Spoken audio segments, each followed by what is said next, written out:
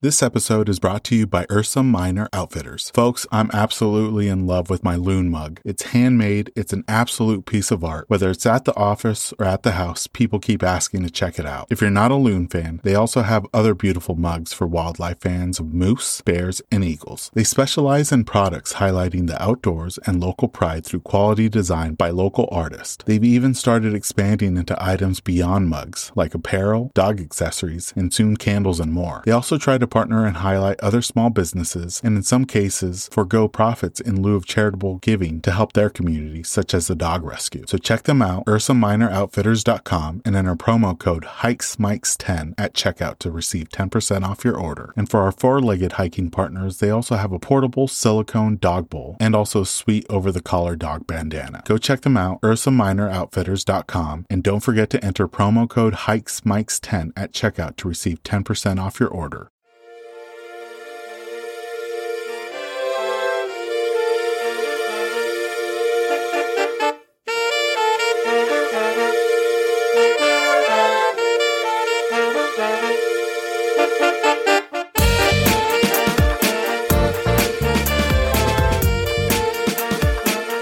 Welcome, everyone, to the latest episode of the Hikes and Mikes podcast. I'm your host, Ivan, and I'm excited to share this new season of the podcast with you. With both fall and winter arriving in the Pacific Northwest, it's time to store the mobile recording studio. This season, we'll be switching things up and interviewing some of my favorite hikers that I follow on Instagram virtually. We're following a similar format to season 1, where the first part of the episode focuses on the guest and their hiking adventures, and we're still going to end each episode with a speed round of this or that questions, all related to hiking. Today's episode is the second part of our chat with Allie. You can follow her on Instagram at Allie Rambles. In this episode, we chat with Allie about traveling across the country in an RV, which state has the best sunsets, and a surprising moose encounter in Colorado. Without further ado, let's jump into the second part of the episode with Allie.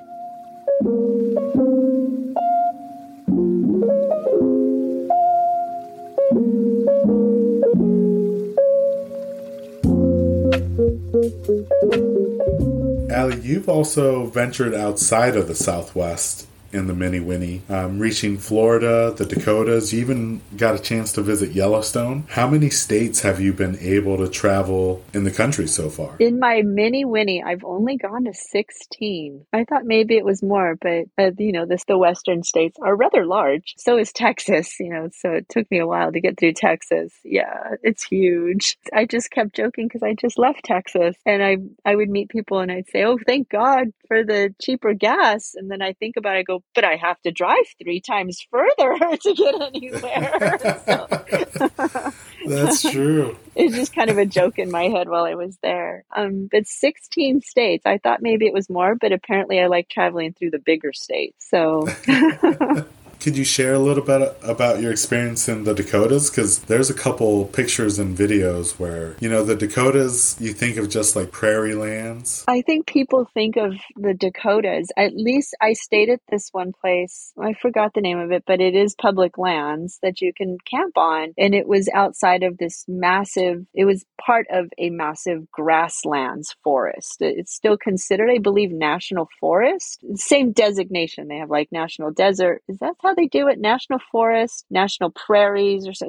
It's designated land that's set aside for public use. So it was that. And I didn't realize how beautiful the prairie grasslands are. They were just so serene. It helps when you don't have hay fever as well. Don't have hay fever because it won't be serene for you. You'll just have a swollen sinuses. And luckily I don't have that anymore. But I was really, really surprised. I think I thought of them the same way people think of Arizona. They're like, oh, it's just this ugly desert. It's hot, and when you think of the Dakotas, you think, oh, the weather's going to be unpredictable and the grass. Who wants to see grass? Oh no, it's beautiful, especially at sunset. And if there's just a breeze, it just kind of flows through the grass. Yeah.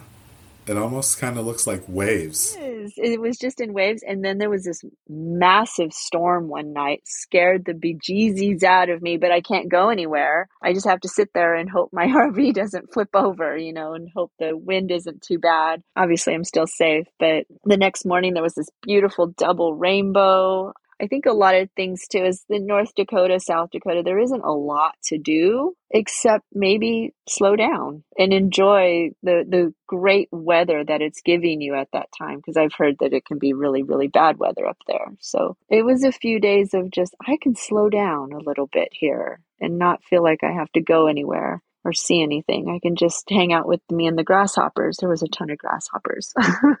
Yeah, you definitely captured it beautifully. So we did a deep dive into your Instagram, and one thing that you do really well is capturing some amazing sunrises and sunsets on your travels. Now I'm going to put you on the spot. In your experience traveling across the country, which state has the best sunrises, and then which state has the best sunsets? You have to know what I'm going to say here. I have an idea, yep. I'm I am very, very biased, but I'm also not being biased because I've done my research as well. But I honestly do believe Arizona for both. I can't say sunrise, but I know sunset for sure. Hands down has the best sunset from my personal experience. You can sit out in the middle of nowhere on a high desert plain and the clouds turn pink and purple and orange and red and all these blue colors all 360 degrees around you if there's clouds. And it's just, you're in awe for a good 10, 15 minutes. And you feel really small too, because it's just massive. And I did research. I did actually literally look up when I first moved to Arizona. I said, why are the Arizona sunsets so beautiful? And it's because of all the dust particles in the air from the desert.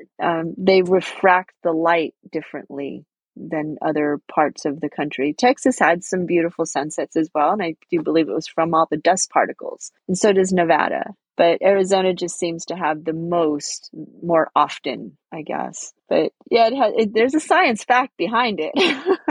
That's good to know because, yeah, I do have to tend to agree with you, Allie. For sunrises, I have not seen the colors that I've seen in Arizona. And this is coming from somebody that's extremely colorblind. And for me to appreciate the colors that I see in the sunset, it happens so frequently there. Those sunsets are pretty regular. Yeah.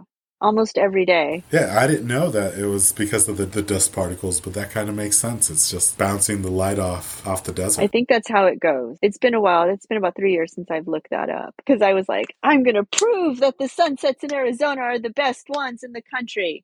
Sunrise, I don't know. I have yet to. Sunsets like on the Pacific Ocean. I would love to see a sunrise on the Atlantic Ocean. I have yet to do that. And I'm assuming I've seen some pictures of the Florida coast and the beautiful water down there, or even, in the Caribbean or something like that. I'm sure that a sunrise there is magnificent. So I still think Arizona are the best sunrises from my personal point of view, but I bet there's some pretty cool ones out there too. Yeah. You get a chance to explore those in your travels. Now, kind of getting back into hiking, Allie, I feel that some hikers have a summit ritual or maybe an end of the hike routine. Maybe it's a favorite snack or meal, maybe some trail beverages or just a moment of zen. Do you have a regular custom that you do when you reach your destination or maybe when you make it back out? I do. For the longer hikes, definitely. I just have to say, I listen to your other episodes and I get a little like, wait, am I doing this wrong? Because a lot of people pop open a can of beer or they drink wine or whatever. And I go, I must be doing this wrong. Something's wrong with me because I don't drink on the trail. I may afterwards,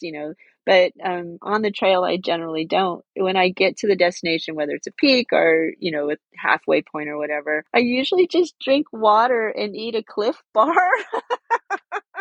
Or I'll take an apple and some nuts. It's not fancy.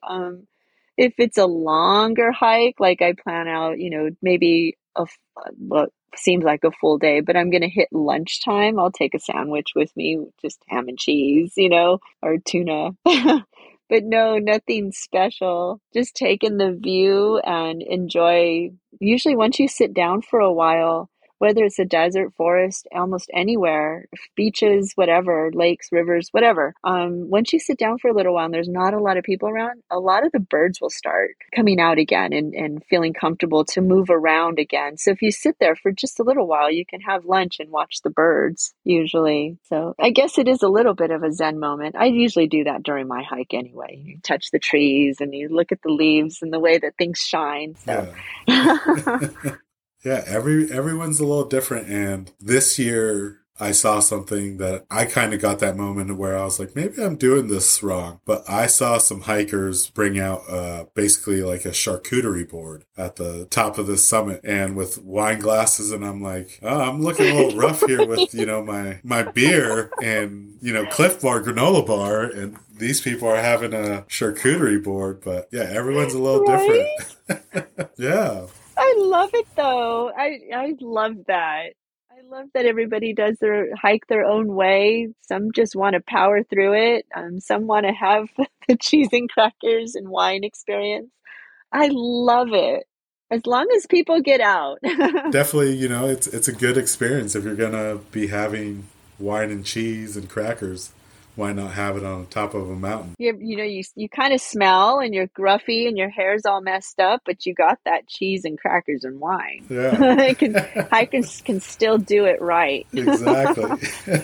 Now, when it comes to your pack list on your hikes, Allie, what would you consider to be your most valuable piece of gear? And has there been a piece of gear that you were really excited about, but it ended up not working out the way that you had hoped? My shoes. My shoes are the one piece of gear that have to be like that perfect fit because I have problem feet and I am 50. So I don't have like cushioning on my feet anymore. So you have to have extra support, extra this, extra that, extra arch support, extra cushioning. So the shoes are very important, to help save my knees and my hips and all that other stuff too, as you get older. So my shoes are probably my most important, right after water. I'm a big water drinker, but I would say my shoes are my most valued piece of gear above anything, probably, except water. Are you a boots type of hiker or more of the low cut? I moved to trail runners. Actually, I never moved to them. I just moved from my regular runners because I use Brooks. I used to run in Brooks shoes. Which one are they? Gosh, it doesn't matter the name. And then once I started realizing I'm into hiking, then I just switched to Brooks trail runners, and I just stuck with them even through hikes and climbing, anything. And I thought I was doing it wrong. When you first start hiking, you think you're doing it wrong. But I used to be a huge fan, I still am, of Dixie. I think every through hiker knows who she is. She was the one that touted the trail runners, and she's a big name in the hiking community. So I thought, well, I guess I'm doing it right then. It's definitely something that's growing in popularity. These last 2 years, trail runners, I'm seeing more and more hikers, especially in the summer months, wearing those. It's definitely got me intrigued because I normally wear a boot that gives me a little bit more ankle support, but on a hot summer day, your feet are just sweating and you don't want that moisture in your boot. And it seems like the trail runner gives you the traction that you'd get from a boot, but a little bit more breathability. Definitely more breathability for sure. And I don't get I don't know if trail runners come that way, but I don't get the ones that are, what is it, waterproof? Water resistant? Yeah, I don't get those. So yeah, they're pretty breathable for me at least. Now, has there been a piece of gear that you've gotten in the last couple of years that ended up not working out like you had hoped? Yeah, I had to think about this one for a little bit because I'm such a minimalist that I usually just deal with the gear even if I don't like it unless it hurts. But I've been pretty lucky with most of my gear, but I used to have this wide brimmed hat because I was thinking, oh my gosh, I'm in the sun a lot, and after a while you sweat off the sunblock, or I don't like. I wear a tank top and I still wear running clothes when I hike. The shorts, very, very lightweight materials that dry immediately. So, and I don't cover my skin. A lot of people like to cover their skin, obviously, for, you don't want to get burnt or get skin cancer. I can't hike in all those clothes. So, I'm lathering on the sunblock. And so I bought a wide brimmed hat. And I hated it. I hated it. I don't know how people wear them. It would hit the back of my backpack all the time and it gave me a headache. And I thought, this is a great idea for protecting my shoulders and my head and my face and everything and my neck. But no, I'll just keep putting on the sunblock. I bought an umbrella instead. People go, how do you carry the umbrella? I go, just like this. I don't want to wear a hat. So I ended up buying the umbrella. When I was living in Arizona, that's the first time I got a wide brim hat, because hiking in the spring and summer, you kind of need that protection from, the 100+ degrees that are going on. But even if it's 65, yeah, that sun bakes you in Arizona. Yeah. But it was a challenge because they don't pack that easily if you got to put them away. And at least for me, I had the one with the attachment that kind of covered up your neck so your neck didn't get burned. Yeah. Not to mention you don't look that cool in them either. Not that I'm out there trying to look cool, but I'm like, I already don't look cool. I don't need to not really look, like raise it up a notch. I'm already wearing all kinds of colors and nothing matches. I'm wearing ugly brown socks, so I don't need to make it worse. I'm sweating. I stink. I already have the cool factor at 0. All I needed was the zinc sunscreen on my nose to really pull off the look with the big brim hat and look like a tourist. I'm not cutting down. I mean, I wish I could wear one because they are much better than carrying around the umbrella. The umbrella does cover me more. It covers more, gives me more shade. But I wish I could wear one. That's what I'm saying. But it would just give me a headache. So it was a big gear fail. That one definitely was donated. Throughout all your hikes and travels, Allie, have you had any close calls, whether it's being stuck in a storm or just Mother Nature throwing you a curveball? Maybe it's an unexpected wildlife encounter, or maybe just run-ins with some weird individuals. Have you had any of those experiences on your travels? I have been extremely fortunate to not have anything that scared the bejesus out of me. I've been very fortunate because I've hiked a lot by myself.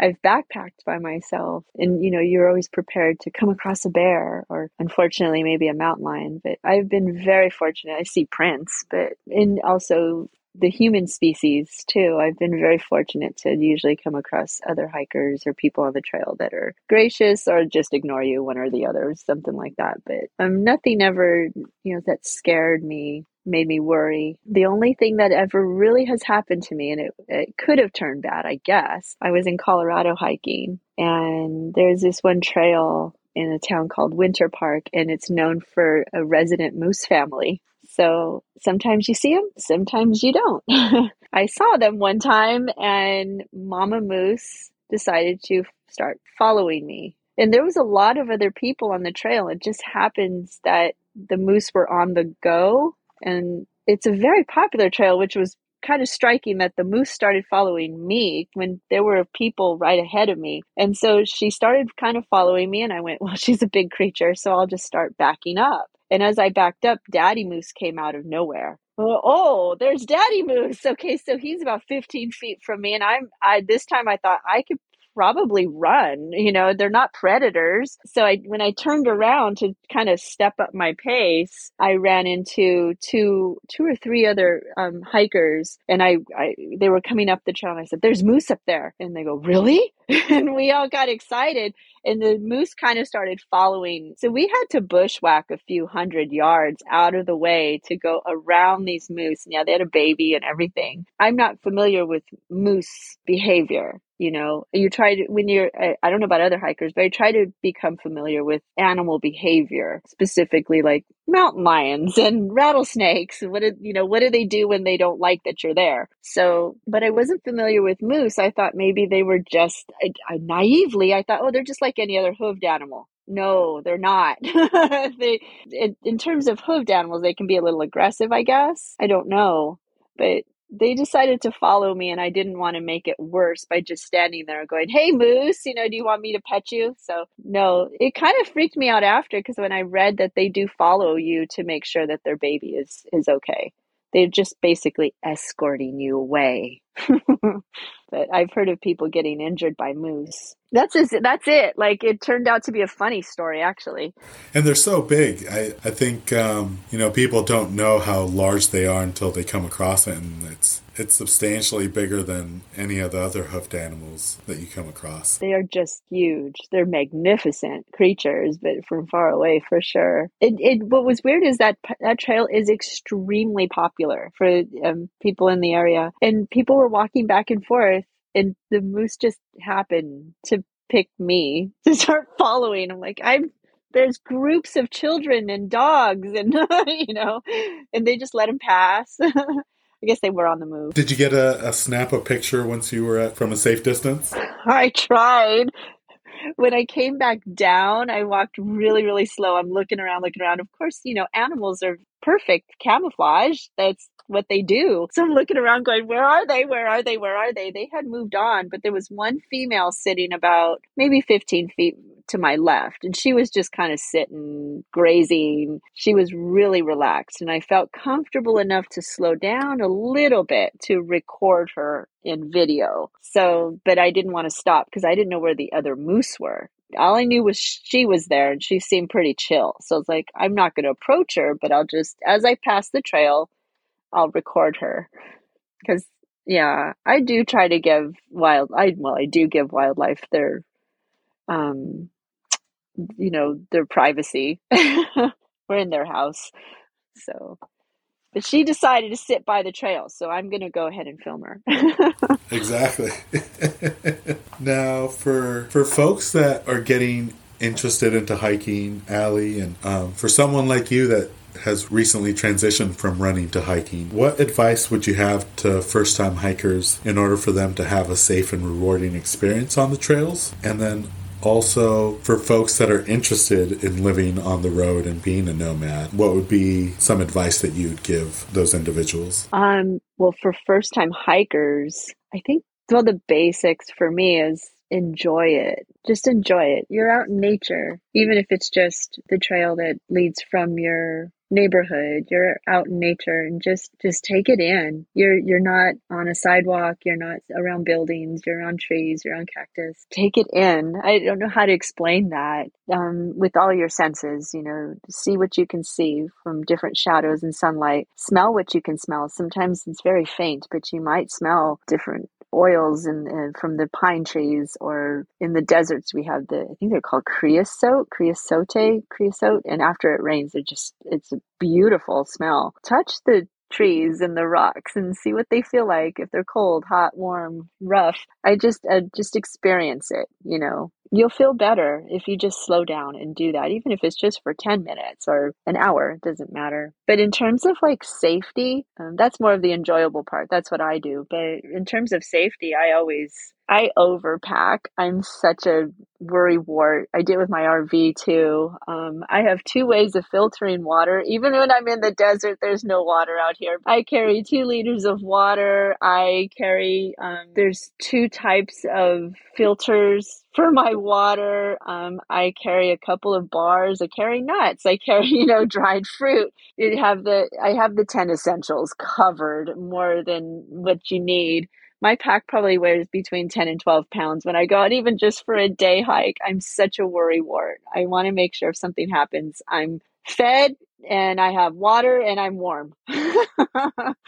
So definitely look into the 10 essentials. I think those are super important. I think a lot of them are for more of emergencies than pleasure, when you're out there. But you never know when you might come into an emergency, or somebody else might, and you might be able to help them out. If you carry extra water and they run out, I've given water to people. So the other one is, since I'm a lone hiker, I usually I have 2 people that I generally tell where I am, and it's my best friend and my mom. They both have access to find out where I am at any given time. So I'll check in with them and let them know, hey, I was just in Big Bend just a few weeks ago, and I text mom and I text my friend and I said, hey, I'm going into Mexico. if I don't answer you in 3 hours, definitely get a hold of customs, jokingly, but they do know where I am. So always let somebody know where you are or take somebody with you. So you always have that backup and they know. The other thing is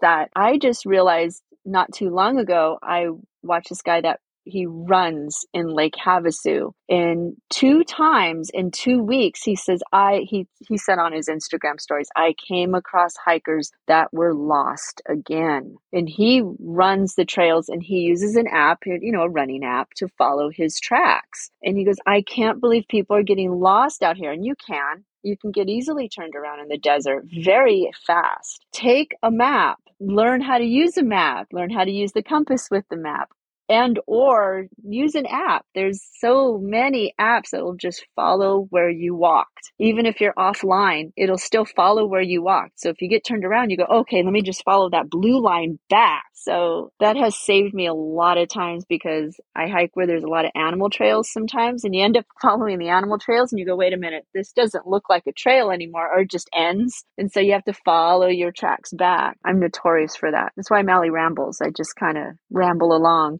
But those are the things that I would highly suggest to all newcomers to hiking. Above everything, enjoy it. Enjoy getting out there. Now, the second part of the question, Allie, was for those folks interested in van life or being a nomad, what are some advice or tips that you'd give people that are interested in getting involved in that lifestyle? There's quite a few, but the biggest complaint I've actually heard from people is that they simply just don't like the lifestyle. Like, I miss my house. I miss my stuff. So if you're thinking about being a nomad and really, really getting down into a van, especially a van, and not a motorhome or a travel trailer where you can fit more stuff, but you do give up some of those luxuries. It's freaking cold out here at night. And so you do give up luxuries that you take for granted in a house, like a shower or heat overnight, because I can't run my heater overnight. It'll drain my batteries. So you do have to take in consideration whether or not you do want to put up with the uncomfortableness of it sometimes for the grandeur of meeting people and seeing beautiful places. You have to like to drive, unless you are, I've known people that just like to stay in, they'll stay in quartzsite or just the desert, and then they might move up a little bit. They don't travel a lot. So that depends on your lifestyle. But you still have to like to drive something big.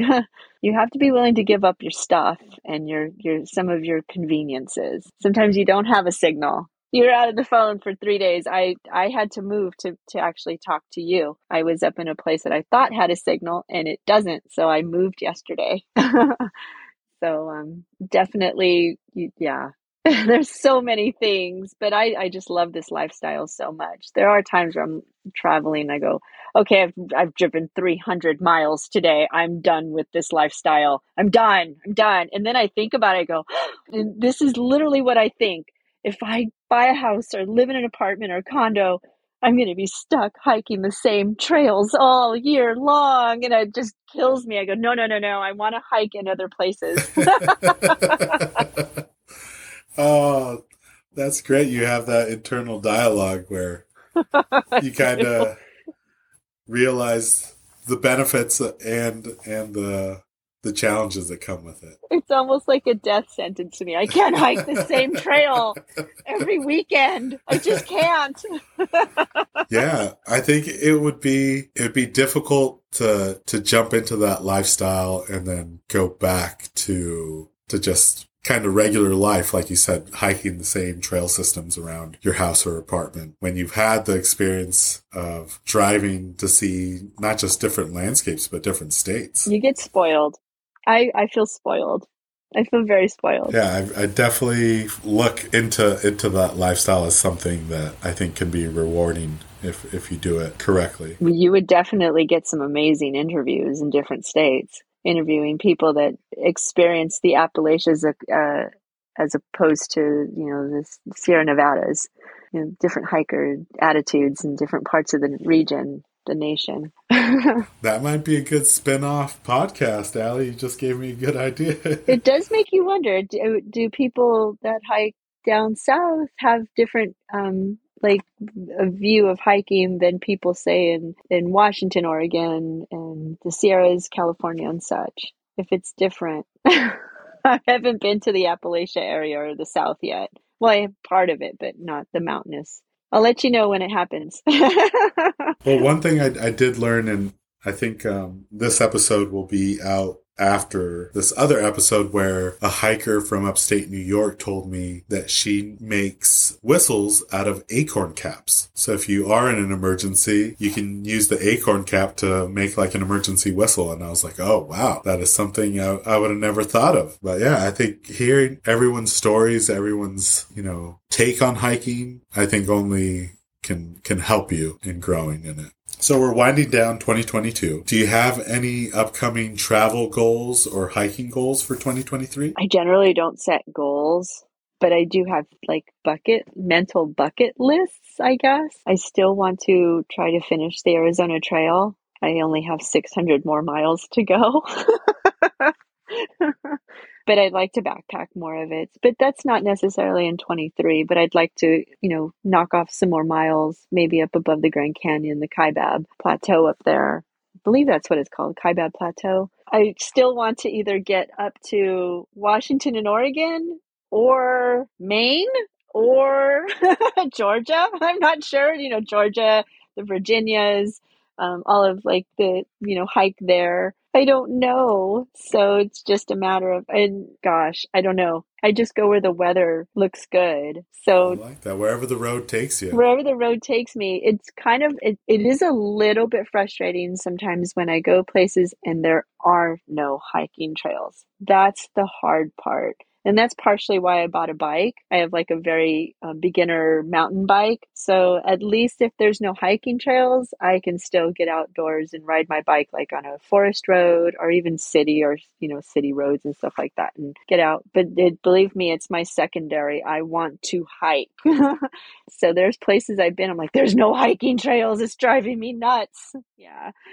That's why I stick to Colorado a lot of times. I've heard Washington State and Oregon are kind of like that too, where you can camp and hike. I would definitely recommend spring and early summer just because things are green, the spring flowers are going, and then hopefully you can beat the summer forest fires because it seems like each year there's either weeks, if not months, of smoke up here in the Pacific Northwest. I was lucky enough this last summer to avoid any of the wildfires. I'm originally from California, so unfortunately you have wildfire season and it just seems to be growing and growing, and I have had to move about because of the forest fires. I was in Prescott, Arizona, in the mountains up there, and a forest fire started and I had to evacuate. They originally weren't going to let me back to my RV because I couldn't block the road. They only let emergency vehicles in. I was talking to them, I go, that's my home.